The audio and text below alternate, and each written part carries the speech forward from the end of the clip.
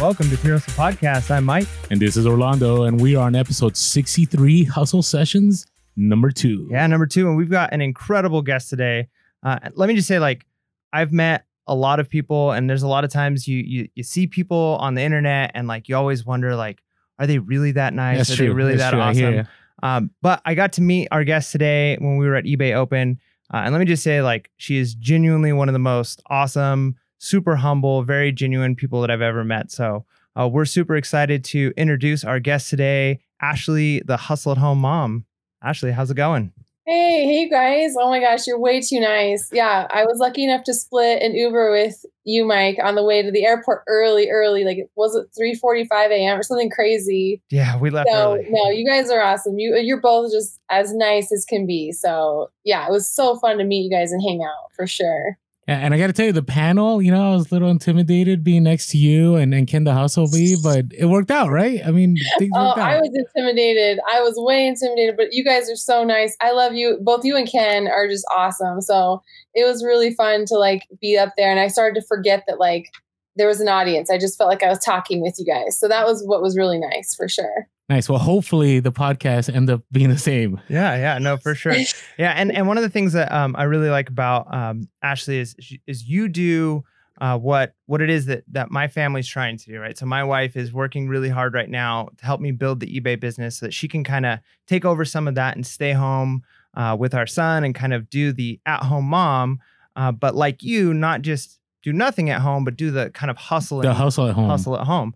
So for those of our listeners who might not know kind of you and your story and your method of selling, tell us a little bit about yourself.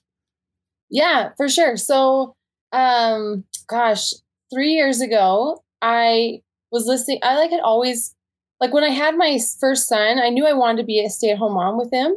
And so I was trying to think of ways, I thought, well, I'll have all this time. I'll be relaxing. It'll be so great. Maybe I'll just take it easy. But actually being a stay-at-home mom is the hardest job I've ever had. And I don't have all the experience in the world, but I've been a school counselor. I had a corporate job that was a grind as an administrative assistant. And I've worked at a restaurant. My family had a restaurant growing up. So I've worked my whole life, but having a kid is hard work. And he was kind of colicky and didn't help a lot. But I love him with all my heart. Oh my gosh, it was the most awesome feeling. But I just kind of knew I needed a life raft in the ocean of motherhood. So I did freelance writing for a little bit. I could do that from home. And my husband and I would joke because I use this website called textbroker.com. And what you do is you sign up, you take a grammar test, and they test your writing, and then they give you a rate. And my rate was a penny a word. Wow. And so I would just write articles. You just go on their website and you pick articles to write for people. And you write them, and however long they are, once they get approved, you get some money. So I would just joke with my husband, let's get a pizza tonight. I'll write a quick article. And then, a half hour later or $15 later, we could get a pizza. We weren't that broke, but so I did that for a while. Got picked up by a client and started doing freelance writing for them and kind of branched off of that. So I'd always had in my mind, how can I keep that part of my brain alive that has studied and worked and strive to grow. And because I just felt I was kind of dying a little bit inside. I loved my son, but it's the routine. You guys know, you both have kids. It's you wake up, same routine, go for a walk, Elmo, teach letters. Your brain starts to turn to mush. At least mine did. So I really liked having something that kept me fresh and happy. It was mine. Something that belonged to me. So I listened to the Smart Passive Income podcast, loved that podcast. And this couple came on and talked about Amazon FBA. And so I was immediately that night, I was so intrigued, went out to Walmart. I'm seriously, it was 2 a.m. And I just went to the clearance section and started scanning because I was I want this right now. I want to try this right now. This is exciting. And found these Glade mosquito candle refills that sell for $30 on Amazon, and they were $3 at clearance. And I was is this real? I was is this really a thing? So I took a bunch of crap home. My husband's what are you doing? I knew he would have questions. So that night I got home, it's 3 a.m. I pack my first box. I like go on YouTube. How do I do this? I have no idea. I'm throwing things in the box. It's probably totally wrong.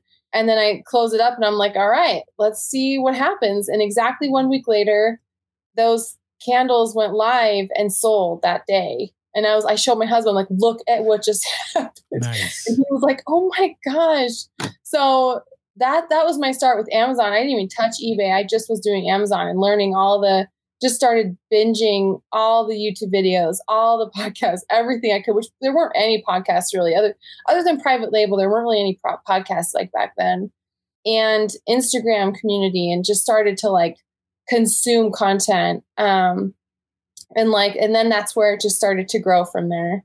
And I just became obsessed, kind of probably not healthy. And then I had to step back and be like, okay, Ash, like, be a mom too. Like, don't get too obsessed. But I just could tell that this was going to like change my family. Like something like just told me like, this is a good direction. And as I've developed it, I've seen how it's starting to change our family dynamic for sure. In a good way, I hope. So you landed on Amazon, right? After a bunch of side hustles, right? Yeah. So, and you found it, you enjoyed it. Do you have any reasons or any interesting stories why you backed out of the other ones? Like, did it get too much? Was it just too much work? Back out of the writing? Well, whichever. Because you've had a few, right? It wasn't just writing. I've heard you on other interviews talk about you had different kinds too, right? You had other ones. Yeah. I did tutoring because I have I'm like, all this education's going to waste. Might as well like tutor somebody. I'm never going to use math again or calculus again. So I tutored for a little bit. I did a flag football league at the school for a little bit. I've done but writing was the one that like started to make the most sense. I didn't want to like run an in-home daycare. That was like a thought, but I was like, just my own kids are so hard. I'm like, other kids would be really tough. So, but yeah, pretty much just led to that. And like Amazon was the most, like, once I did research, I'm like, this is really cool. Like, I shop all the time anyway with the kids.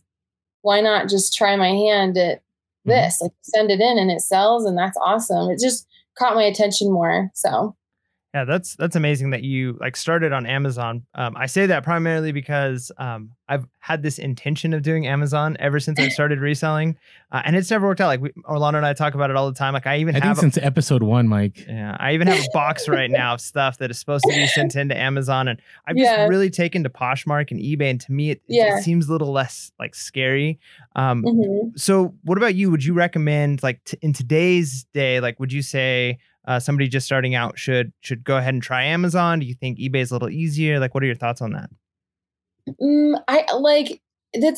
Amazon is just a different animal. Like, I feel like I'm dancing with the devil with Amazon. Cause like you send a bunch of crap in. I don't think anyone really cares. They're not watching it. I think they just let things fly until their algorithm finds something. And then for whatever reason, you could be blocked. And then for whatever reason, you cannot call. If you've tried calling customer service, I cannot talk to anyone who like can help me out. So Amazon's really fun though. I think it's definitely important to get an Amazon account up and running. Like, and I am a huge advocate of at least get your store going and keep it kind of active, because that's a really valuable asset to have, because Amazon seems to just be making it harder and harder for sellers to like break into brands and niches and get ungated in things. And luckily, because I went so hardcore with Amazon, I have an account that's ungated in pretty much everything. And I don't use it as much as I used to, other than for used items, books, electronics, that kind of thing. But I have it. And so when my kids are in school, I can like go all in, and and Amazon is just, the sales velocity doesn't even compare for me to like to eBay and Poshmark. However, eBay and Poshmark, like after eBay opened especially, like eBay cares that you have a business. They care about you as a seller, and they're not competing with you. Amazon's competing with you as a seller. They don't care about you as much. Like if you have a great wholesale product, they'll go find it and undercut you. If you have a great private label product, I just was talking to some people I met at eBay Open about this. They will go find the manufacturer, slap their own label on it, and sell it themselves. Like, Amazon competes with its sellers, so you kind of have to like sell there, but also be under the radar, but like also play nice, and it's kind of a game. But definitely eBay is a great, I mean, eBay, you can sell anything. So I think that's where it's maybe easier to people, or less, like there's less friction. You can just literally sign up, throw things on there, anything. You could do anything. This roll of tape, like literally anything you want, get almost within reason, but like most everything, and then start selling on eBay and get it shipped out and everything else. I guess I didn't really answer the question very well. No, you're good. I would say just set up both. Why not set up all the platforms and then test them all and see what fits with you. Maybe that's like a good way. But I would say don't be afraid of Amazon. There's really nothing to be afraid of other than like, yeah, they can shut you down. Yeah, they can suspend you, but there are ways to get unsuspended, and there's ways to like, work the system a little bit. It is a powerful platform. Like I'll never not say that. Amazon's extremely powerful. So you were super Amazon. I remember your first few interviews was very much Amazon, Mm-hmm. and then this eBay kind of takeover happened. So how did you get started on eBay? Like what made you decide to, hey, I'm going to list on eBay. I'm going to build up my store. Like what got you there? I think it was joining the Instagram community and seeing how people, like, I didn't even know people sold used clothes. I didn't even know that was like a thing. And seeing how people were being successful on eBay, I just like had to try it. And that coupled with the fact that I go to a lot of garage sales and yard sales, that's like my primary way to source during the summer months. I find all kinds of stuff at yard sales that like I would be passing up money if I didn't sell on eBay, and vice versa with Amazon. So like I've tried quitting eBay before. I was like, I'm done. It's a lot of work. You have to keep inventory and you have to ship stuff out and deal with customers. It's a lot more hands-on, but like I couldn't at the end of the day because I just kept coming across stuff that would sell. And I'm like, I'm not in a position as someone with such limited time to like pass up profit when I see it. So like, so that's where eBay started to grow. And then I'm also kind of like determined, like I wanted to make it work. I'm like, other people can make it work. I can make this work. So part of me was like, don't give up, Ash. So I worked out a system that really started to it just really started to develop and grow. And I have seen a lot of cash flow with eBay, which is awesome. Whereas with Amazon, especially if you're doing like retail arbitrage for new items, you're dumping a lot of money in. And like you see the money come out, but what do you do with it? You most of the time dump it back in and reinvest and like you don't see your accounts grow. Whereas with eBay and PayPal, I've just watched it grow because I'm buying things for so cheap. So that's another thing that like helped me kind of decide. And I'm almost at 1,000 feedback. And I feel like when you cross that threshold with eBay, you start to see a higher volume and you start to be really proud. You've made a store that has 1,000 5-star feedback. That's really awesome. And like you have I felt like this ownership and pride in my eBay store more than my Amazon store, if that makes sense. So no, completely makes sense. So when you initially started eBay, right? Because we have a lot of new sellers, right? And a lot of the things that they say is like it's hard. The shipping stuff, I can't understand the shipping. I struggle with my pictures. Did you find what did you find to be the most difficult when you first started eBay, jumping from Amazon? Yeah, it was definitely shipping everything myself, like one by one. Because with Amazon FBA, you just shove it in a box for the most part, unless they divide your shipments, and you send it off, and you just don't even think about it again. Whereas with eBay, like you're thinking about it a lot. Like you're getting offers all day, you're clicking accept, you're haggling, and then you're shipping stuff every morning. So it's definitely more hands-on, but it's not that hard. Like eBay, like if you get a system going, it's really not that bad if you just have organization and have a routine.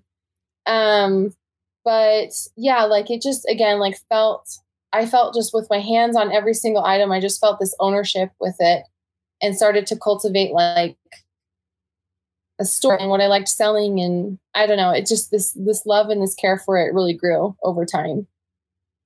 So when did you, let's put it this way. So eBay, the shipping, you figured out the pictures. Uh-huh. Now I had a question about sourcing. So you had said, you always ran across garage sales. Now, were you going to garage sales before you did eBay? Like, was that something you enjoyed doing before, or is it something that because of eBay you started doing?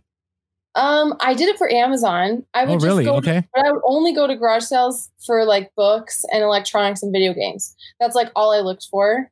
and Legos and new things that I knew I could sell. And like, I remember one garage sale had like all these textbooks, and I just scanned them and was like, it was like $50, $60, $70. I'm like, oh, books are a thing. That's cool. Like that was kind of how I got into books too. And, so I would only do that. And I just used to like be like, eBay, who's got time for eBay, you know? And I would just kind of like blow it off. Never looked at the clothes, never looked at the shoes. And now, of course, I look back and like, what did I pass up? I'm sure I passed up so much stuff. But like, sorry, to answer your previous question about eBay, like my various, I don't think I answered that very well. It's okay. Hey, pictures, like we're just having a conversation. My problem with eBay was I thought everything had to be perfect. I thought I needed to use a DSLR camera, really nice backdrop with a mannequin. As you can see, literally, I never use that mannequin. I want to sell it. How long has that sweater been on? It had to be perfect and steamed and ironed and whatever. And that took forever to list, forever. So one day I actually hired somebody to do all my pictures for me, brought my mannequin and everything. But like, for whatever reason, she wasn't able to get listings up. And so I was kind of frustrated, like, all my stuff is there, but I need to list stuff or else my store's going to die. So I had all this new inventory. I'm like, let's just slap it on the ground and just take pictures, and I'm just going to get some listings up. And they sold just fine. And I was like, wait, maybe I don't have to do this big to-do. I can just put it on, like, do it good enough and get it listed. So the biggest barrier was listing fast. And now I've gotten very fast at listing. I have like, you know, a ratio of like, it has to be just good enough, but that's enough. Like, it doesn't have to be perfect. There can be wrinkles. People will still buy it. And like the lighting doesn't have to be perfect, but the price has to be right. The description has to be right. The pictures have to be just good enough. Is it bright? Is it clear? Do I show tags? Do I show measurements? If that is the case, it is good enough. And now like, I've realized that's enough for eBay. It doesn't have to be like, unless it's maybe like a Gucci something or a really nice item, it really does not have to be professionally photographed, at least in my tiny realm. Well, I've seen your real quick. I've seen your setup, right? And it's but it's you have quality. I think the reason why you have consistent sales, Ashley, is because you have quality stuff. Now, those that are listening on the podcast that have not seen your setup, explain to them your light setup, not your light setup, but like your background setup, because I find it interesting. It sucks. It's not. No, it does not. It's unique. So like, I think there's the moments where I need to like reassess and be like, come on, Ash, don't put, make it a little better. But I have a little fluffy white rug. I have a hardwood floor. And then I have a corner of my living room that's just got a lot of natural light. And I've done the light. I have 5 big lights that I tried to get bright enough. And like, there's shadows and it just didn't look good. And so I just discovered in the corner of my living room with tons of natural light, the pictures turn out so crisp and so clear. And I'm like, yeah. And I can use my phone. Like the DSLR, like I'm trying to upload it to my computer and they're all sideways. And I'm just like so mad, So I have a little rug. I have a little flower. I put the clothes down and smooth it out as best I can, but I'm trying to go quickly. And now I even source things that I know can list fast. Like if it's a fussy jumpsuit dress thing, and if it's not going to pull in a certain amount of money, I just won't even bother with it. I love blouses, sweaters, pants, simple things. So shoes are great for that reason. But yeah, that's literally it. It's nothing fancy. So I would say to anyone who's scared to start because they think they need like a mannequin, a fancy camera, fancy backdrop, you do not need any of that. There's people who take pictures right in the parking lot of thrift stores right there, and they sell. It does. I mean, as long as it's really clear, good light, natural light, I think is just honestly going to always be better than studio light. Great natural light, a clear, crisp picture, you're good. I really think that's the case. Yeah. Yeah, that's really good. I mean, we've talked about that before. There's like you said, the kind of the cost benefit analysis that you run through, like how much time are you spending to get the perfect picture versus is that actually going to increase your sales very much? And you got to weigh that out. And we've even talked to like, it could maybe even increase like that trust factor with buyers if they see, it almost seems like it's your item if it's like taken in more of like a natural in the home setting. As long as it's a white background. I want to keep pushing white background. Yeah, Orlando's a big fan of the 100% white background. eBay is a big fan of the white background. Yeah, Google is a big fan of the white background. That's true. That's true. eBay is. So what is That's true. What is a day in the hustle at home mom's life look like? Like start to finish, kind of an average day? I'll say a good day. On a good day, I get up and I get my workout in. I get like a run of some kind in, and then it depends because my kids sometimes stay with me. I'll kind of give a scenario of when they're with me or when they're not. If they're with me, I'll get up, I'll do my workout, I'll get my shipping done. It's nice motivator to have my husband take it on his way to work, because that means I have to get up and get it done before he goes, or else I'm doing it, and I hate doing it with my kids. Unless like I've actually enlisted my almost 7-year-old to run in and drop it off for me. So he's actually, unless it's a lot, and I'm always like, I'll give you a quarter, I'll get you a little cone, just go do it. So I will get up, I'll get my shipping done, my husband will take it, I'll get ready. And if the kids are with me, we'll just hang out. We'll do activities. We'll like go out and do errands. Today we went to see The Lion King. We'll just do whatever. So I don't really work when my kids are with me. It's just I don't do my best work, and I'm not the best mom. Like I just do everything badly when I'm trying to like work with them. So I just kind of have decided if they're with me, we're not working. And that means when they are gone, they go twice a week for 6 hours to a neighbor's house. I have to like get my booty in gear and like work, because I know like I've kind of set that limit for myself that when they're with me, I'm not working. So on days that they're at the neighbors, that's when I kick into gear. And I usually have like a huge stack of stuff I've gotten from my Saturday sourcing at garage sales. And so I will work on that in my 2 6-hour blocks through the week. And if I'm done early and I get my stuff listed, I will do a YouTube video. I'll film it in the day, and then I will edit it at night and try to get 1 or 2 of those up a week. So, and then I don't usually have much of a dinner planned. I like to have 2 dinners that I plan that like can have leftovers. And then we go out once a week. We get takeout. Like on Friday night, my husband will come home and we'll have like an at-home date. And then cleaning the house just happens like in the morning with my boys. We do chores. They do their bed. We get a load of laundry going. I try to stay on top of it as best I can, but I also have a cleaner who comes once every 2 weeks. And that has saved my life. Like to have a cleaner come do the deep cleaning just took a huge load off my plate. So I do that. And yeah, and like really I've noticed when I just can put a podcast in or a show or, have an audiobook going and like get my work done, like I time myself and I'm like, okay, we can make this happen. Like you can do a lot in 12 hours plus, Saturday sourcing. You can really get a ton done. And I think where sometimes like I feel like it might be a hindrance is if you have all day, all the time, you're not as rushed. I'm like, I'm always rushed. So I always have to get it done fast. I might take my time more because I'm like, oh, I have all day, So I think it's kind of a blessing to be a mom and do this because I'm forced to work in very short, limited amounts of time. Yeah, that's great. And that's one thing we haven't even talked about with you yet is the fact that you do YouTube videos too, right? So you're not just selling, to bring in extra money, but you do this YouTube stuff. And I've watched so many of your videos, like what's been selling on eBay. Oh, it's given me so many like, oh, I should look for that tag or that, no, it's great. Don't watch.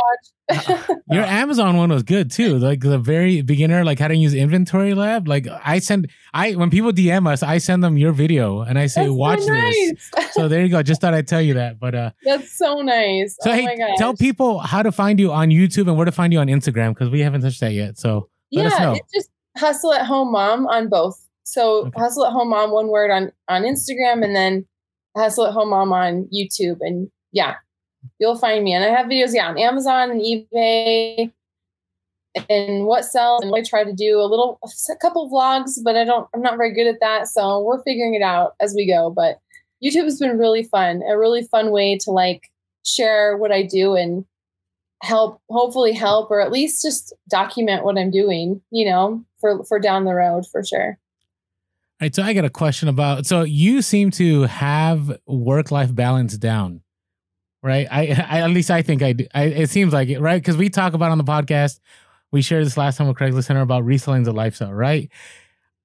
And on the panel, you noticed Ken said, and I believed it too, like that doesn't exist, but you made it happen. So how do you make that work-life balance happen? Like, are you very confined? Like, I will not, you kind of shared that. So maybe that's the answer. Like, I will not do anything. Or when offers come in, like, how do you handle that? Like, do you step away or do you wait? What do you do? Yeah, no, I don't have work-life balance down. So I'm glad I've tricked you. Like, okay, that's good. I like, that's a con job. My best con job ever is to make people think that like I have it balanced. I really don't. But I do have that commitment to my kids that I'm not working when they're with me. So I do like accept offers. That's one thing. Like I'll take some offers, or if I have an angry customer, I'll like step away and message. I think where the balance came in was I was trying to do it all and do it all right now. And like when my sales got really high, I was the most stressed I've ever been. Like it wasn't good. And like I would be in tears to my husband, like, he'd be like, but you had like, over $1,000 in sales today. That's amazing. And I'd be like, I'm miserable. I'm like not happy. The kids, like, did I even read to them today? Like, I don't know. Like, what did they do? Did they watch too many shows? Like, that's where I feel those are my pain points. If I feel like I'm like slacking in the most important job I have, which is being a mom, like, I hate that feeling beyond all things. So I just realized, like, you know what? Screw everything. I don't have to do everything right now. I'm going to do it when I can. And life can wait. Like it just can, like my empire will wait. Like, so I've told myself, as much as like, I want to do private label, I want to do wholesale, I want to get on the phone and like make bigger deals and whatever. My mantra this year has just been, for the last like, probably, solid year, is just, Ash, it can wait. Like my kids are little. They're little one time. That is it. I don't get to reverse time and go back. And 2 is probably all we're having. And so I've got to cherish this. It's going to go by. And so my sales these days are, not maybe the highest they've ever been. I think my highest sales year was like 140,000 in gross sales. I was like really unhappy that whole year. I was really unhappy. It was not a great year. Like money was great, but like I felt like very disingenuous sharing like, hey, look at my numbers, because Instagram responds to that like, oh, numbers are cool, but like they're cool to an extent. Like when you're suffering on the inside and your home life isn't great, like that's where you need to kind of step back and go, whoa, is this even healthy? So yeah, like a year and a half ago, I just kind of reassessed, and since then I've just been like on my time. And when sales, if I have $100 sales day, that's fine. If I have $300 day, that's great. But everything else can wait. And can I go to bed knowing I balanced my kids? I loved my kids and I was a good mom to them, and I read to them and we worked together and I taught them to do chores, and like, or was I the mom that got frustrated and yelled because a customer was mad at me? And like, did they have nutritious foods? But it's a constant balance, and no days are perfect, but I feel way happier now. And a lot of that has to just do with the fact that I work in my windows of time, and then if I don't get to it, I don't get to it. And that's fine. Like that's not, and like the world didn't end. Like when I slowed down, the world didn't stop. Instagram didn't suddenly like, pitchforks and torches and come after me like, she's not hustling as hard. Like everything worked out fine. And in fact, I think engagement's been even better because I've just been extremely honest about that. Like I get to what I get to, and I don't when I don't. And it's been fine. No, it's been way better. That's great. I mean, that's one of the things that we are super big on this podcast, is just trying to be real with ourselves and with the listeners about, how much time reselling can take, and making sure that, you're attaining the goals you want to attain. So if it's more money, you're recognizing that you're potentially going to be sacrificing other things like family time or time, for yourself or whatever it is. So you kind of have to weigh that out and figure out what's most important. Would you say, I'm sure you get it all the time, people ask you, other stay-at-home moms or dads that are looking to bring in some extra income. Would you recommend reselling to them as like, this is a way to allow you some freedom at home? Or would you say that this is a little bit more challenging than some other things? I do recommend it to like everyone I know. I like I love this. And I know you guys have a passion for it too. Like, I absolutely love doing this. I love finding treasures. I love listing it. I've learned so much in 3 years. Like, I want to share it with the world. But most people I talk to do not seem interested at all. Like, I try to explain, like, that sounds really hard. That sounds complicated. And it's just not for them. And that's fine. So I do acknowledge that, like, it takes a special personality maybe, or maybe, like, I talked to my husband about it. I'm like, why don't they care more? This is awesome. This is amazing. And he's like, well, you have to, he's really sweet. And he's like, you have a knack for it. Like, you like it. It's in your wheelhouse, which, like, I lack in many other things. So I'm glad I'm at least kind of good at one thing. But, like, I feel like most people, it just seems complicated and overwhelming. And they're like, well, I'll just do data entry, or they try to, like, I have not yet come across anyone who's got the same, like, drive and wants to do it the same way I do. So I would definitely recommend it, but yeah, it's hard work and it takes time to learn, but gosh, like, the results, the payoff is amazing. I am on my own schedule, on my own time, making, like, really way more than I did full time when I worked full time at a school, and it's all in my own time. But yeah, like Gary V always says, you know, you have to eat crap for 2 years. Like, you have to, like, suffer for a while, but then the payoff starts happening. So I would probably warn people that, like, you're going to be grinding for a while and it's not going to feel like you're going anywhere, but you are. Just be patient. And then, like, suddenly, like, things will start to multiply and your accounts will start to grow and it'll start to make more sense. So. Oh, that's great. I really appreciate you being real about stuff, because, again, it's one of those things where, you know, especially when you're new, you're expecting, like, hey, I listed 10 items and where are my sales, right? So the fact that you're saying it's going to take a little bit, I think that's good. Yeah. Now, I want to go back a little bit to garage sales, because I truly believe, and maybe I'm wrong about you, I think your favorite thing to do is garage sales, or maybe I'm off, you can correct me. But my question, two things. Number one, I wanted to point out that I think it's awfully strange, and I hope that's okay to say, that you source garage sales for Amazon, right? Because most people, like, you see all we call them, like, you know, the FBA gurus, whatever. You never see them at garage sales looking for Amazon stuff. And I get it, because if you want to scale, like, you got to, you know, drop a lot of money on Amazon if you want to take it to that $1 million level, whatever it is. But number one, I think that's awesome that you mentioned that, because that's how I got started with garage sales, with not Amazon, but it's because of garage sales that I got into Amazon. I found textbooks like you, use electronics and so on. Now, going to garage sales. So do you find that garage sales are your favorite way to source, and why? Yes. And they're my favorite because you get the best stuff. I'm not like, I'm not going through someone's leftovers. Like, at thrift stores, you're kind of going through what other people have picked over, unless you're getting it fresh from the cart. Garage sales are like the fresh cart, but, like, everywhere. So I always stress, though, like, and I don't just wake up and just say, hey, where am I going today? I have a list and a map and a plan and phone numbers and contacts that I have started to do throughout the week to, like, map my schedule. And then I go to certain ones that I know in certain areas, and a lot are annual. And since this is my 4th summer doing this, I go to these annual ones that I know are really good every year. And they're just my favorite because I just find, like, the ratio of finding things I feel like at a thrift store is maybe 1 in 100. I don't know. Maybe that's not accurate. But at garage sales, I feel like it's higher. Like, it's a lot higher. There's a lot more good stuff, especially if you've researched ahead and show up early, or, like, on time, or have contacted the people.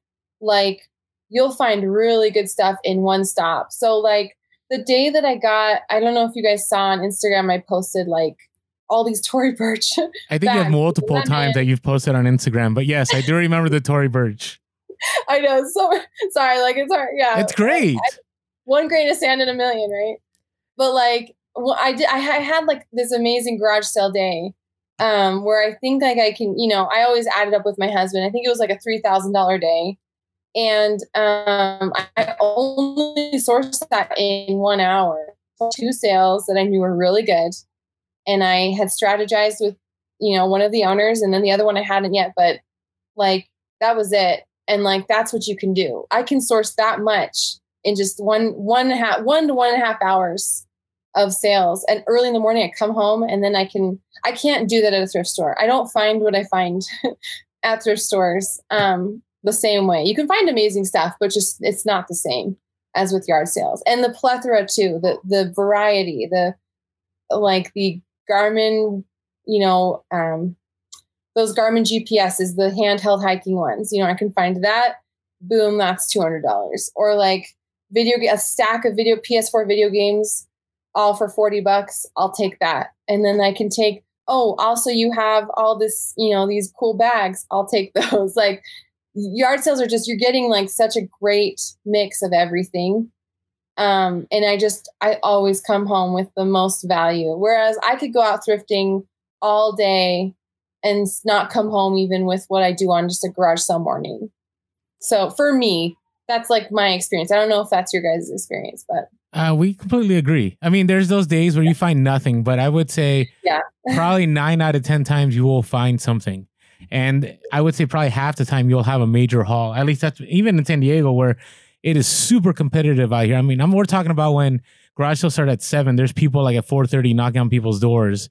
What? We're serious. Like it's real deal. Like they don't play out here. Yeah. So let's break down for our listeners the Tory Burch haul. So how did that happen? I know you didn't just show up and like, oh, look, Tory Burch, I'll buy all of it. So how did that go down? So she's a friend that I've made a while back that I showed up at her yard sale, I want to say 2 years ago, and she had all this Lululemon. I should have arrived earlier. I was like 15 minutes early and there was already like 1 or 2 people there. And we just struck up a conversation. I just like was buying so much. We struck up a conversation and she was like, oh my gosh, like that's so cool what you do. And she actually is on Instagram too. And she has side hustles as a mom as well. So we connected there. And like, so I bought so much stuff that every year, we exchanged phone numbers. And so she like will message me, hey, I have all this stuff. Do you want it? I do have to pay up a little bit. Like she's not giving it to me for whatever. Like I pay a reasonable price because I want us all to win and I don't want her to feel ripped off and I want to keep that connection going. So that morning she was having a sale. And so I reached out to her like, I'm coming, like just letting you know, like, hey, set aside my favorites. And she totally did. She set aside like all the things she knows that I go for. And then, so I was able to scoop that up because the other awesome garage sale was starting right at the same time. So I showed up at hers at 6:30 and then I got all my stuff quickly and paid. And then I headed over to the second one, which I hadn't reached out to her ahead of time, but, she was an eBay store that was closing. And so I just went and I was like, hey, I have an eBay store. I will take all these things, but she was pricing really high. So I was like, I would love to buy a ton if we can kind of work out a deal where like it's worth it on all ends. And she was totally willing to do that. So I just stacked up everything and like got great deals on everything all around and came home and was like, all right, a good day. Like it just, nothing beats that feeling of like, wow, what a great morning. Everyone else was sleeping and I just got up and made, a couple grand. Like that's just like an awesome feeling for me. So. Yeah, that's a super great feeling. What is your, like, I'm interested with you were talking about those stories. What's your negotiation tactics? Like, how do you do that? So for the most part, like if it's just $1 or $2 per shirt, I'm not going to be like, come down 50 cents. Like I just kind of don't really do that as much. Not knocking anyone who does. Like all power to you, but like I'm not a great haggler. So, but I feel like when it is like, if they're pricing $10 for jeans or something, and I know they're great jeans, I'll be like, hey, I'm buying a bunch. Do you think you could come down a little bit in price for me? I want to buy a lot of your stuff. And this has happened before where a woman priced like a lot of Eileen Fisher and all these fancy, like she had Diane von Furstenberg and mostly like Eileen Fisher high-end brands, but she was charging like $50 per item.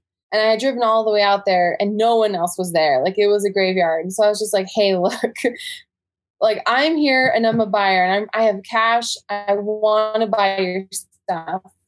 We just kind of have to work on price and then I'll take a lot of this off your hands. And when you approach it like that and not like a mean way, not like it's easy to get upset and be like, they're charging what? But like, if you're just kind of coming at them like, hey, you want cash. I have it. We all want to win here. How can I help you do that? Like, let me take this off your hands. And sometimes they're not willing with certain items. I'll be like, okay, I totally get it. Here's my number. If later you want to sell it to me, think about it, but for now, like, that's totally fine. I'll get what I can. So that's where kind of I negotiate. I'll have a lot. Usually I'm buying a lot and I'm like, I'm really wanting to buy this from you, but we have to work out a price. And I would say, like, with the exception of maybe a couple times, almost everyone is more than willing to come down and work with you, especially if you're buying a lot, because what are they going to do with it otherwise? If it doesn't sell, it gets donated, this is cash that could be in their hands. So that's kind of my strategy. But I go about it as nicely as possible and like with kindness in my heart. And like, I really try to make it a good experience for them and me, and not in part because they might find out who I am later, even if they don't ask me there. Like, I don't want anyone who sees me later, like, wait a minute, she came to my yard sale and she was totally mean and like haggled me down to the penny and she's selling this stuff. Like, I want them to be like, oh my gosh, that's that girl. She was really nice and we worked out a great deal and we all left happy. That's kind of my goal in these interactions for sure. So you would say, in your experience, that sharing with people that you're a reseller or taking out your phone or any of that works in your favor? Yeah, a lot of times it does. Like, I don't exactly like want to broadcast it, like, and if I take out my phone, like, I don't care about that. I'm like, for all they know, I'm texting, or I could be looking it up. I don't know. Who cares, right? They have to know, like, people have to know there are going to be resellers coming. Like, that's like a factor in capitalism, right? People are going to buy it and maybe they'll sell it for more. But yeah, I think it works out in my favor. In the times that I've explained and talked to people, like when they understand what I do and they kind of have compassion on like, oh, that's cool that you're like a mom and, I'm raising my boys and I'm trying to like work also. And this is a great way to help fund their college, help fund like our life. Then they're really willing and happy to help work with me. But yeah, it's not, I have not had one scenario where it's blown up in my face and they've been like, get out of here. Everyone, in fact, has just been really nice. And maybe that's because I'm in Utah. People tend to be pretty nice here. So maybe that's a factor. In fact, one time it got me into the basement of a woman who had thousands of books and I had tons of books I was able to take home. And I just told her, I was like, I scan and sell books on Amazon. It's just such a great way for me as a mom to earn money. So as a mom, I'm a mom. That's like a way to be like, it helps to couch it a little bit in a comfort place. So yeah, and that helped me a lot. Whereas she kind of turned away someone else who wanted to buy her books, but she let me because I kind of told her my story. No, I appreciate you sharing that. It's funny because, we both share Instagram stories sometimes and about garage sales. And I've shared it where like, I'm always super positive and nice at the garage sale.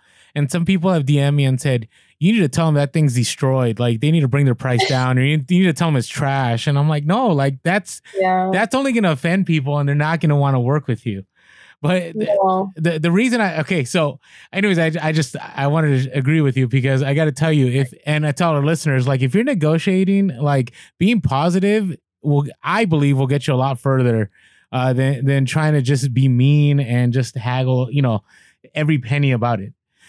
Now, I had a question for you, Ashley, because we have a lot of new listeners that are listening, and I know some of your story because, you've been on YouTube for a little bit. But do you still have car parts in your garage? And tell us why you have car parts. Yes. So I think we're coming up on 2 years in November that I decided impulsively to just buy out someone's car part liquidation. That's intense. They had liquidated. It was all over their house in 2 hours away from me. And they were like, this is $50,000 worth of car parts. I'll sell it for $4,000. I just need it out of my house. My wife is upset. So I reached out to him and I looked at he sent me a manifest, which was, really important to me. And I actually sent it to someone who sells car parts and like got their opinion. I didn't just go blindly like, okay, like I wanted someone who knew their way around car parts. And sure enough, this guy was like, hey, this is a gold mine. I think you should totally do it. And so I was like, after his opinion, then one other opinion, I was like, all right, let's go for it. And so I took a trailer and a truck up from my husband's cousin, took them up with my own cousin. He helped me load the parts. And 3 trips later, my garage was completely packed with car parts. And my husband was like, what did we just do? What is happening? My life is over. My garage is over. And I was like, no, trust me. So yeah, after we got it organized, the overwhelming part was all of it there and like going, what do I even begin with? So step 1 was organizing and getting all the same parts lined up and inventoried with stickers showing me where they were. And then step 2 was just getting them listed. I photographed one piece, but I would get them out, photograph them in my garage. And then once I got them all listed, the work was done. Like they're there. And I cross-posted to Amazon as well. I got ungated in Amazon car parts and I just let them fly. And no, they don't move as fast as you'd want, but 1 or 2 a day over the course of a year, it's a lot for like averaging $75 to $100 a part. And I only paid $6 a part. That adds up. Wow. And so I'll still get sales. And I'm like, I always just told myself like, Ash, you just worked a part-time job today. Slap a label on, send it to the post office. You're done. Like that's the equivalent of if I had tutored someone for a few hours, or like if I had worked at, somewhere else for $10 an hour, like at like one huge overwhelming week of work. And that's all I did. And then it's been tens of thousands of dollars later that they have just slowly been selling for me. So I probably need to go back and like maybe relist a few. It's been a couple years, so I might want to relist a few, lower the price, make sure that like my Amazon listings look fresh and good and the price is good there. But they have been awesome sellers. Like I said, 1 or 2 a day. Summers are pick up a little bit more, and I'm glad I did it. Would I do it again? I don't know. It was overwhelming. It loaded up our entire garage, but it was a really fun experiment. It made me a lot of money, and I learned a ton from it. So now there's room in the garage? Like, are you down to like, you can put cars in there and stuff? We can park the cars. We have a really deep garage, so that helped too. In fact, my husband, we have these huge hood shields, like bug shields for trucks that like we cannot ship. They're too big. They're light. They're like 8 pounds, but they're huge. And so we've been selling those locally, and every few days we'll have 1 or 2 sell, which is really nice. But yeah, those are on our racks above our cars. And so we'll pull those down and get those, delivered. My husband's been really good about helping with that. But yeah, slowly but surely we're chipping away at them, and they've been great money. We wanted to take a quick moment to thank our sponsors for this episode. Wow, that's awesome. So from clothes to car parts, like you sell a little bit of everything. What's the thing that brings you the most joy in selling? Like, what do you like? What do you enjoy? What's your favorite thing to sell? Oh man, clothes are really fun. Clothes and shoes are really fun. Like I have a lot of fun finding special clothes, a Harley Davidson leather jacket. Like it just gives me this feeling of joy, right? Like, yes. But I love books are my favorite thing to sell on Amazon by far. Like books, like when my kids start going to school, I'm going to hardcore source books more. I still source them, but like not as hardcore because they are easy to ship, easy to list, no negative feedback ever, like hardly ever. Like people get their book, they don't care. It's a textbook, it can have wear. If it gets returned, it's put right back in Amazon's warehouse. I don't even think about it. And it's just very easy, a very easy barrier to entry. And I would highly recommend to anyone starting Amazon to follow Reezy and to do books and get started there because it's just very, very simple. So yeah, books are great and clothing are, that's why like really, I mean, I don't, other than like Q4 for Amazon, right? Where it's just like free money, like books and clothing are probably my 2 most passionate areas for both platforms. Nice. And you use a scanner, obviously, right? You have, okay. And Inventory Lab and so, I use a KDC scanner and I use a seller tool, but also Scout IQ. Like I have dabbled in both. And I really like Scout IQ a lot. So I've been using that for book sourcing. But like, again, not as often because I don't source books as often as I used to. I'll like hold my subscription for a while and then make it live, like renew my subscription for Scout IQ. I think it's like $40 a month or $45 a month. So I'll like pause it for a little bit, especially during garage sale season. Just use my Amazon app to scan books. And then coming fall, when my kids are in school, I'll probably renew that and source books once a week and clothing once a week and just maintain both stores that way. Yeah, Nice. awesome. And so without giving away like your sourcing secrets, how do you typically go to like just garage sales? Are you going to thrift stores for books? Do you do like libraries? What are the way you pick up books? Yeah, library sales are awesome, and there's not a ton around us. There's one that happens every 3 months at our big main library downtown, and then there's a college book sale that happens at the local university. So, but thrift stores are really the only place. Thrift stores and garage sales when I see books, but not a lot of garage sales. Like I have 10,000 books. Estate sales are great. Estate sales, if I'm scrolling through pictures and I see lots of bookshelves, I'll be like, ooh, I'll hit that one up. But yeah, that's all you need to do. And there is a lot of competition for books. Like if you do books, just be ready that there's a lot of other scanners, but don't be intimidated because a lot of times they're just hired by someone. They don't care. They're not going to care as much as you do. They're not going to like look up ISBN numbers. So like, that's one thing that like, I would want to press upon people. Like if they feel scared, don't be intimidated. Everyone has a niche. Everyone misses things. No one's perfect. There's plenty of room for you, no matter what niche you want to get into. Yeah, I would add to that. Just be ready though. I mean, it is in San Diego. It's intense. I mean, you see the scanners and you're ready to roll. And especially when you walk into territory, if you're brand new, you're gonna walk into a territory where there's booksellers that have been there for years. And they might give you that eye, but yeah, like you said, don't be intimidated. Go in and just do it. It's doable. Yeah, and even like if they've been doing it for years, that actually might be kind of a detriment to them because they're used to a certain way of doing it, and they're not as open to like new ideas, new strategies with books. So consider yourself like even if you're new, like you actually have an advantage because they've been doing it the same way forever. With their, big, bulky, what is that thing? I always see it. Like it's not connected to their phone. It's just like a big, bulky one.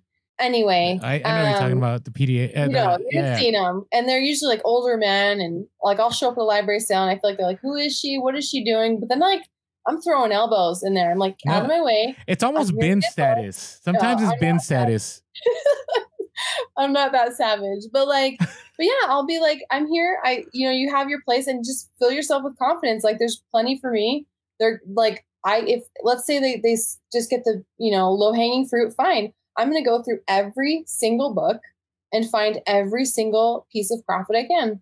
And like, if that's what you have to do, that's what you have to do. But they'll miss a lot of stuff because they're just doing the same old, maybe same books that they do normally. But yeah, it's a great way to get started. And it's like, I love selling books. It's a really nice way to just a nice entry point to Amazon.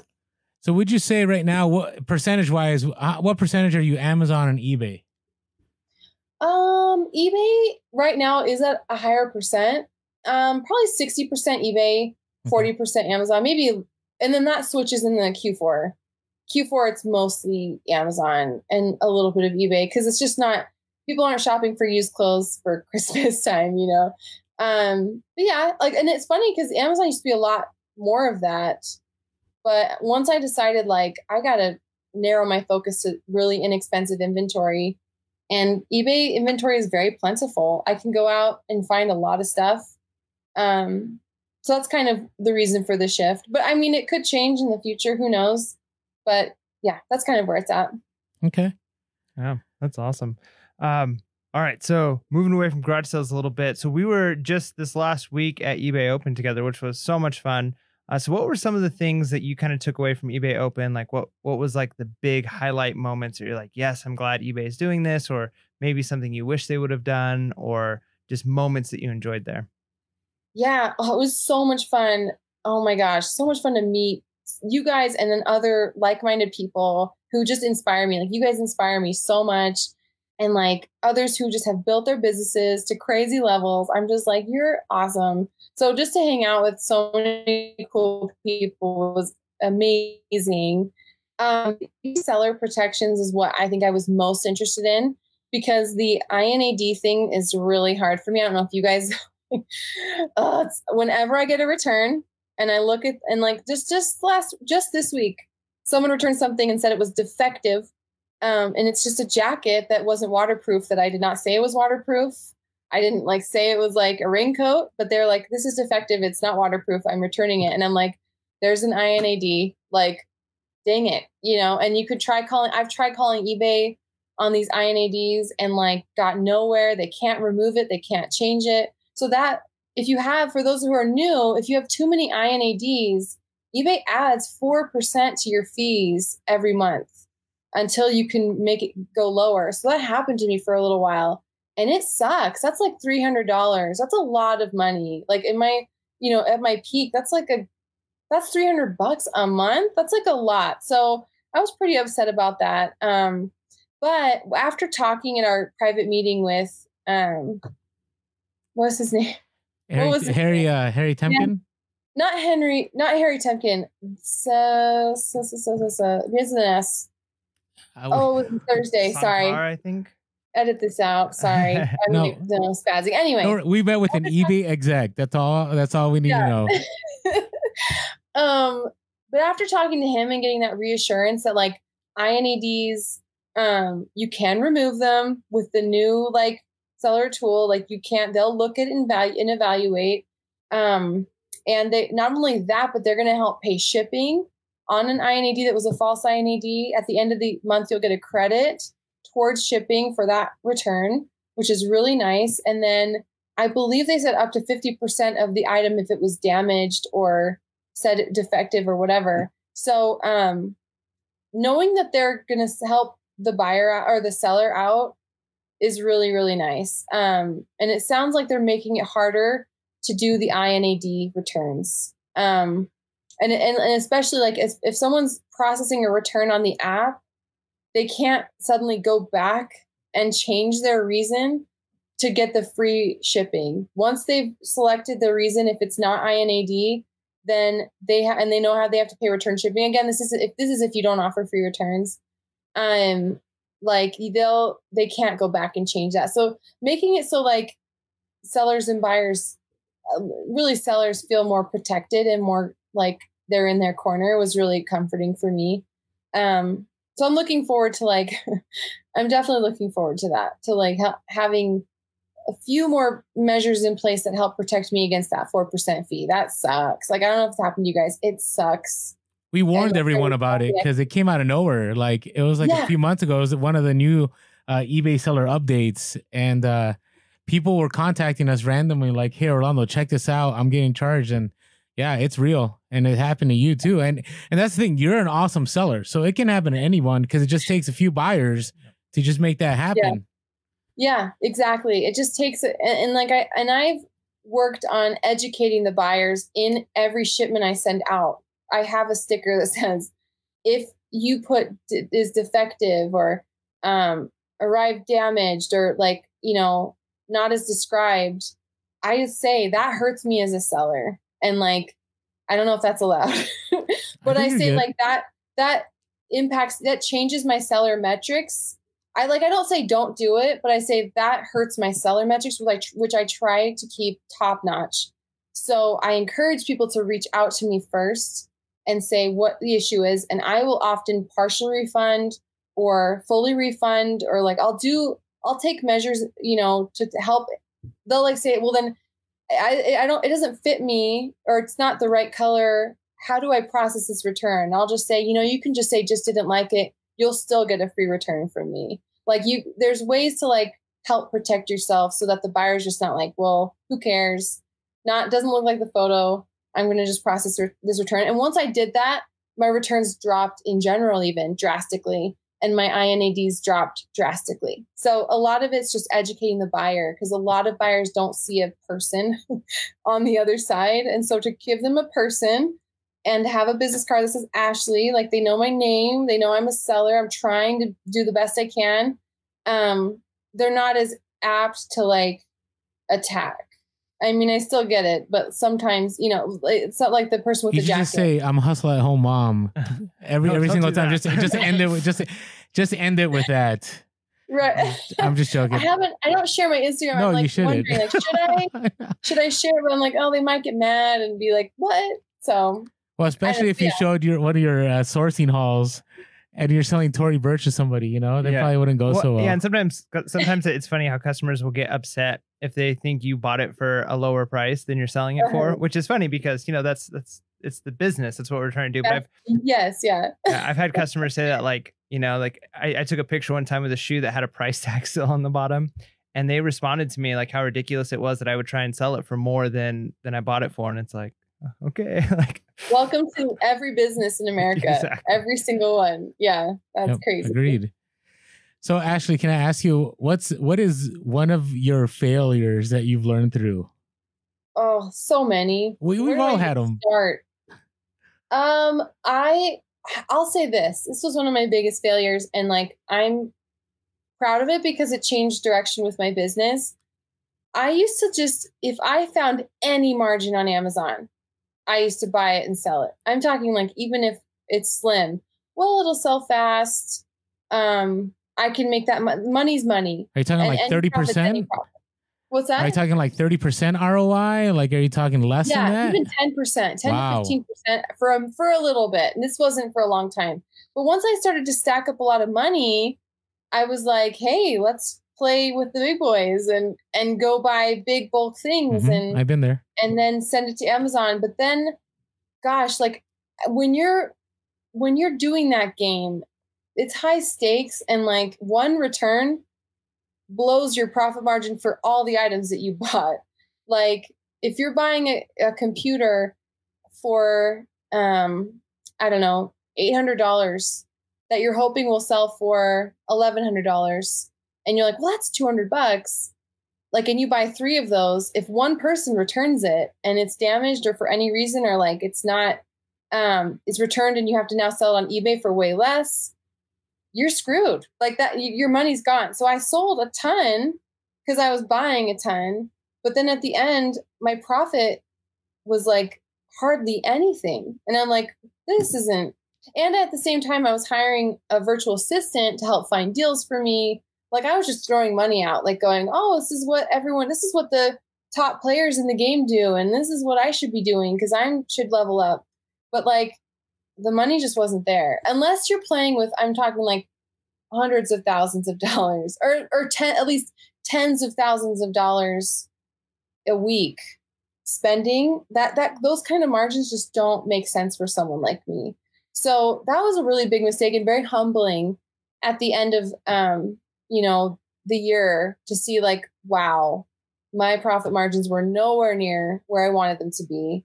And like, I was thinking I'm leveling up. I wasn't leveling up at all. So that's when I like I'm like, Ash, go back to what was working, what worked.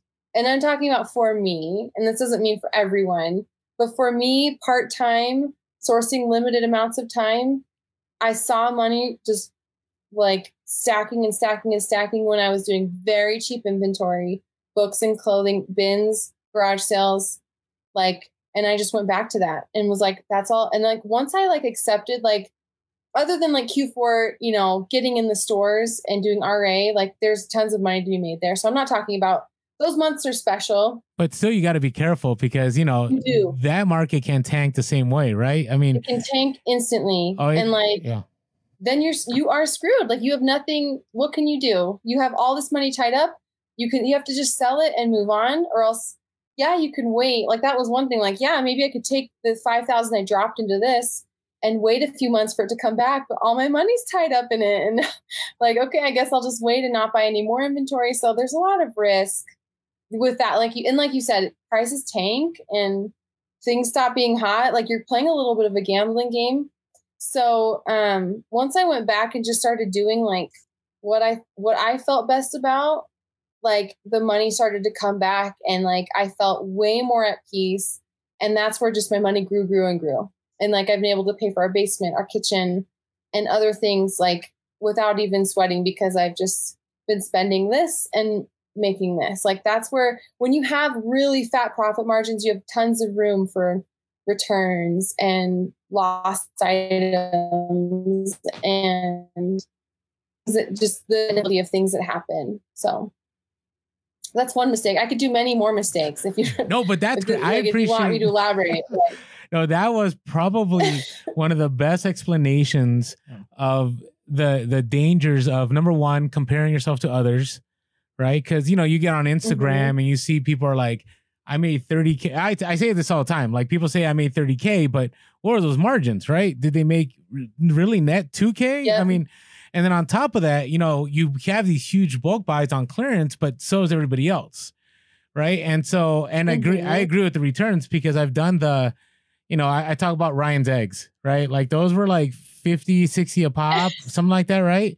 And unless you sold them fast or you did merchant fulfilled, you were maybe at one point in time only making $5 or $10, and it never recovered, right? So you had to be. I don't know if you picked those up this past Q4, but you had to be careful with those. I didn't, but yeah, I have fingerlings still here. Oh, I still got them. Still in the office from that, because I was like, here we go, and it just, they never recovered, and then Amazon restricted me, and then they're worth nothing on eBay, and I was like, cool. Like I just dropped $200 on those. I didn't even go that deep in them. I mean, that's the game you're playing, and like it's great, but people aren't seeing. Like you could show your little flips here and there on Amazon. Like, well, it's hard to, like, you can see carts and carts of stuff and like go, oh my gosh, that's so cool. Look at their numbers. Yeah, 20,000. But like I've seen those numbers in myself, and I've seen the profit, and I make more now doing the very simple thrift stuff than I did my biggest Amazon month, except for books. When I was doing books, like those margins are awesome. But like Q4, my best month, was my lowest profit month. Wow. So that's huge. Because of my margins, because of my. No, I get it. Amplifying and my margins. And so, not to say that like other Q4s were, and Q4 can be amazing. You go into a store during Christmas, and if you can like merchant fulfill or send things in really fast, like things that you find, they sell instantly, and it's really amazing. But like, yeah, that was a big lesson I learned from Amazon. It's kind of a game. So like you said, don't be intimidated when you see other people posting huge numbers. We don't know what those margins are. And a lot of times they don't ever talk about it. They don't say what it is. They like to just put the number and be like, hey, here's my sales. So yeah, it's a dangerous game. Oh, that's really good. So just so you know, Orlando still occasionally is tempted to buy fingerlings. He still believes that they might come back. You don't get this. Well, don't do it. I wonder how many fingerlings are held on. Like right now, how many resellers have fingerlings in a tote or in a bin somewhere? You know what I mean? Because you've talked about, I know a bunch of other resellers that have them. Like, how much did resellers control that market and help that company? You know what I mean? Like, we just held on to, that was just, maybe 50 years from now, they'll be worth something. Who knows? I'll wait 50 years. I'll just have that box, put it in the attic. My kids can sell it one day. Yeah, there you go. Or they make Christmas gifts and stuff nightmare. for everybody. Yeah. Horrible. That's funny. So I got something a little bit away from reselling just for a moment, because just to be honest, I think I've been more motivated to do Amazon from just this conversation than I have been since I've started reselling. Just because awesome. You make it like you're speaking my language, and you're talking about like you can still do well with like the smaller, doing books, doing the thrift stuff. You don't have to always go big and necessarily scale up huge. So I've learned so much with that. One thing I'm interested in asking though is, so you worked with kids, you did the counseling. I teach high school English, and so I always try to every year like present a few ideas to the kids, some things, some life lessons. So if you had the opportunity to stand in front of a group of high school students and give them some advice for life, like what they should do going forward, some truths that they should take in, what would you tell them? Wow. Is this like just reselling related or anything, just life? Yeah. Gosh, we're getting real here. Because my husband and I have been talking about this, and how the choices you make in high school are really powerful. Like you can make choices early that affect the rest of your life. And like, I don't, like, at the risk of sounding like really old, like um, I'm the I oldest would just here, say so like, you're okay. okay. I just feel like the choice. I feel like the choices we start making early become habits later. And like, I worked at my family's restaurant. I hated it. I was so shy. I didn't talk to people in high school. Like, I could meet someone and be like, they wouldn't know who I am. They would be like, because you were just silent and in the corner and not doing anything. But when my family got the restaurant, they put me out as a waitress. I had to talk to people, and I was forced out of my shell, and like, it was so healthy for me. And I started working when I was 14, and we were busy working because we just didn't have any money, and like, we were always moved. It was just very chaotic growing up in my home. But like, I'm extremely grateful for that now that I'm older, because that work kept me out of a lot of trouble, things that you can get into, I think, in high school that are not so great. And that, I mean, I've seen the habits can develop even early in high school that affect you the rest of your life. Addictions can happen. And so it kind of kept me out of trouble, and it taught me the value of work. Like, work is extremely healthy, extremely valuable. I've always worked. I love working. I want to teach my kids to work. So I would just say, like, it may seem tempting to just sow your oats and go, I'm going to just have a party right now and just enjoy it while I'm young. But there are consequences for everything you do. There's addictions that can form. And I only say this from coming from the perspective of siblings who have been addicted to drugs and alcohol. Sorry, we're like going here. This is nothing. No, it's all good. It's all good. But like, my sister passed away 12 years ago from drugs and alcohol. Sorry And I have, you know, it's a very powerful lesson for me and for my kids. Like, you know, there's choices that we make that are just, they determine our life. Very small choices can lead a whole new path. And so if high school kids decide, I'm going to work hard, I'm going to be honest as I can, and I'm going to make good choices and like try to be a productive human and a productive member of society, that path will take them down a great road. Whereas it's easy to just take a path of least resistance and just go, oh, who cares? This doesn't matter. Things do matter. Grades matter. Like, and these are things I would talk to students about, you know, with their grades, when their grades would just start to fall and they would stop caring, and they were just following the pattern of their family. Coming from a very toxic family, I can say, like, you can break out of it if you make good choices. If you just decide, I'm not going to perpetuate the cycle. And so I would tell the students, you might be in a cycle of abuse and addiction and sad things, but you can break out if you make the right choices now. They will follow you the rest of your life. And like, the only reason I'm here is because I started to make choices that were different from my family. And I said, I'm going to be different. I want a different path. I don't want this.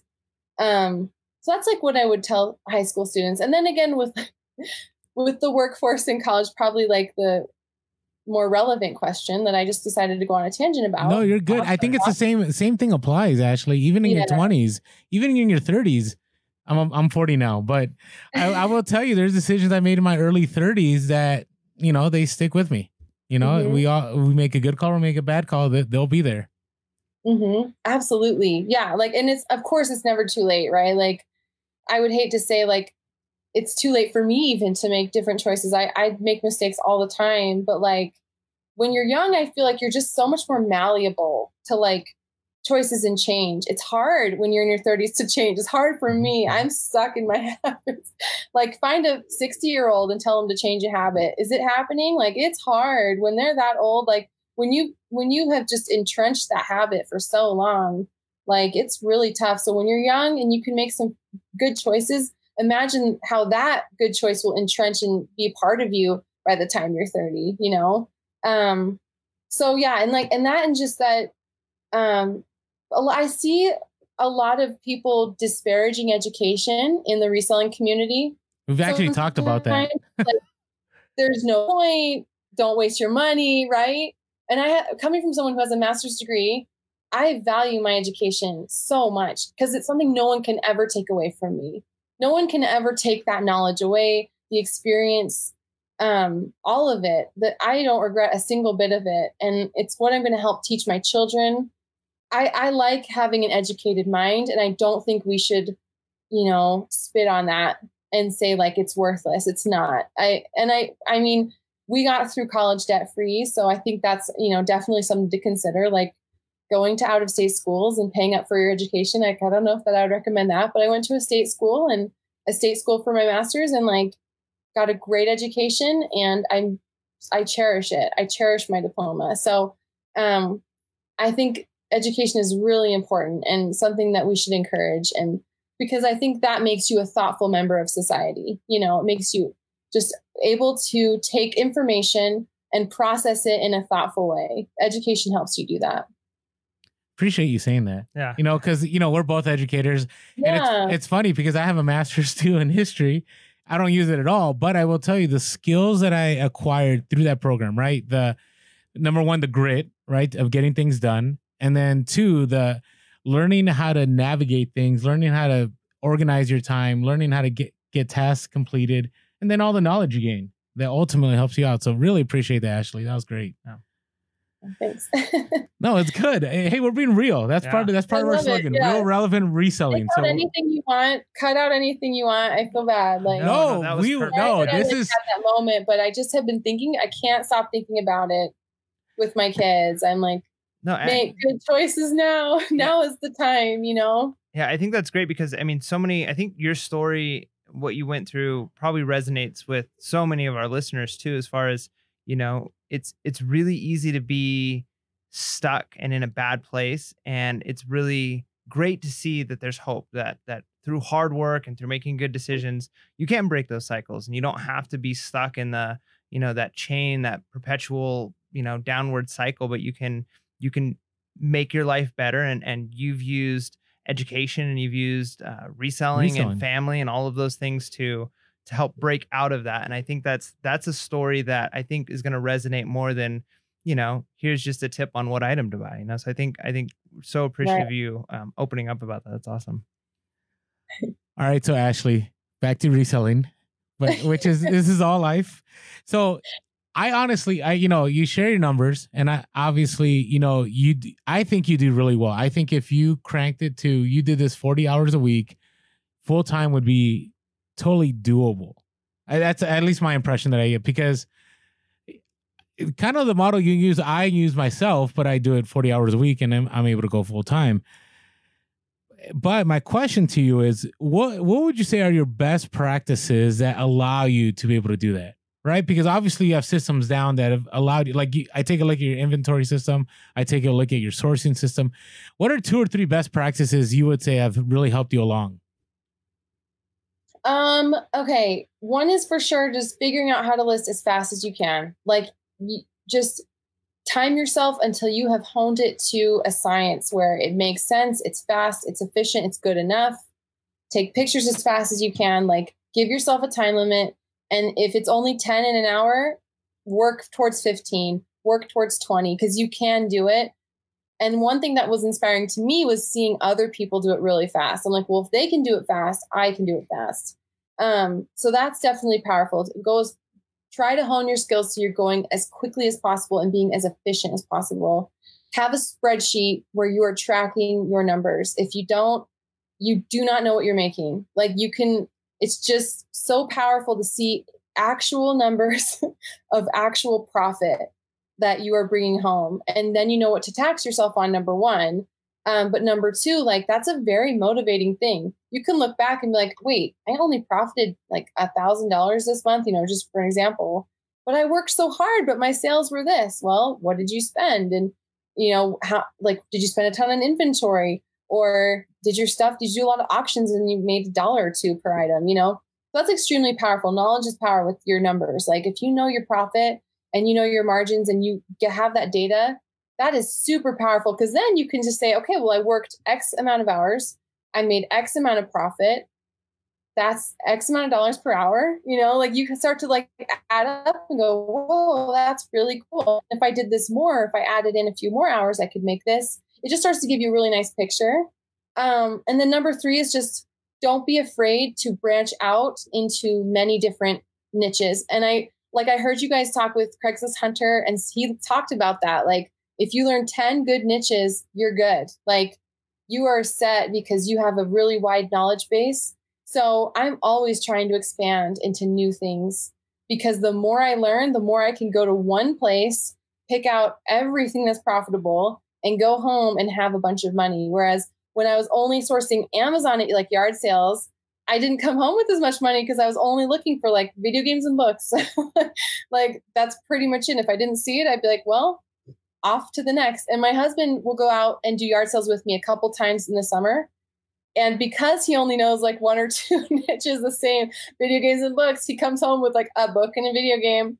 And I have a carload of shoes and electronics and GPSs and clothes. And I mean, everything under adult diapers, like everything under the sun, and like, that's where just you have tons of power. And I just I sometimes see people limiting themselves to one platform or one type of thing.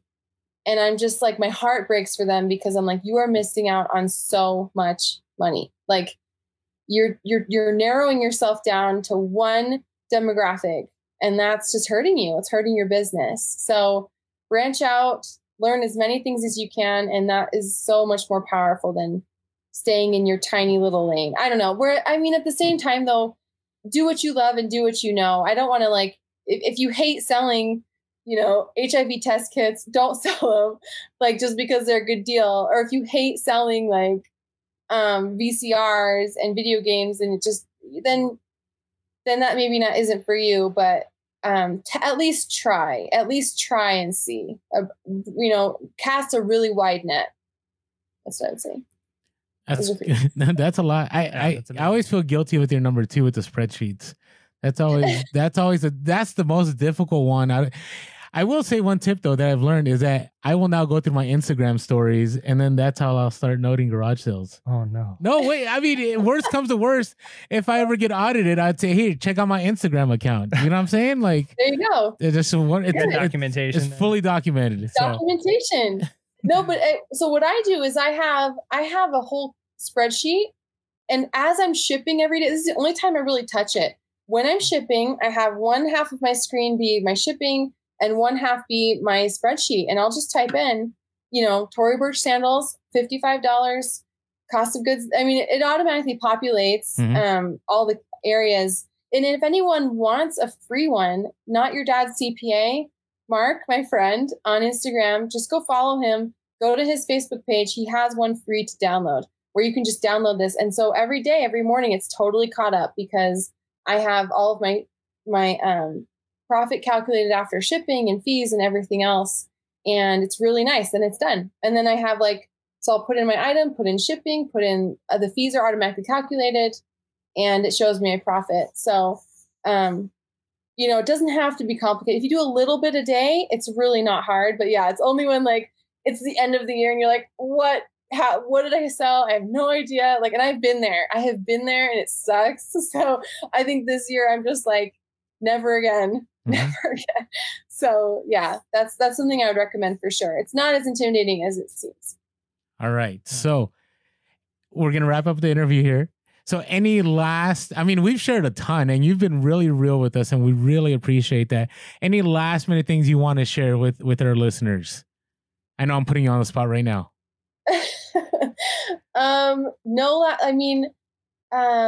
Find your happy place. Find the time happy place. Because I will say there is a point at which making a certain amount of money is nice, but not worth it. For me. And I feel bad because I'm coming from the perspective, I have a husband who makes a full-time income, and I'm earning an income as well. So I don't have the pressure of providing on my plate. So I kind of maybe that isn't relevant to everyone. I think it is actually to other stay-at-home moms maybe who are doing this, or stay-at-home parents who are not the full-time breadwinner. there is a balance, and your kids are only little one time. So like, I was told this many times and I kept going, oh, it's fine, it's fine, it's fine. But like, here I am now saying it, like, there is a balance at which you can find happiness, and to just really strive to find it, and don't get so caught up like I did in the hustle and bustle of everything and chasing the numbers that you miss the important moments with your kids. And you record memories, and you go places, and you see movies, and you go to experience those things, because it goes fast. So I guess that's what I would share. If anyone's insane like me and obsessed like me, like, it's okay to tone it down. It's okay to put your store in vacation mode. It's okay to have moments where you're just like, I just need to regroup. That's totally okay. And then at the same time, don't let anyone tell you that just because you're part-time, you can't do this or you can do this. You totally can. You can go fast. You can be efficient. You can absolutely kill it. So there's a world of opportunity available as well. So like, flip side of the coin, I mean, you can crush it on a limited schedule with this. Awesome. Yeah, that's amazing. Thank you so much. So Ashley, thank you so much for joining us for Hustle Session part 2 or number 2. And we'll find you on YouTube, right? Hustle at Home Mom, and on Instagram. And thank you, Ashley. Really, really appreciate you coming on. It's been awesome. It's been an honor. Thank you so much for letting me on. Like, I'm truly honored and humbled. Like, I hope that it was okay for you guys. And 100%. 100%. So with that being said, make sure to be real, be relevant, and be reselling. Late.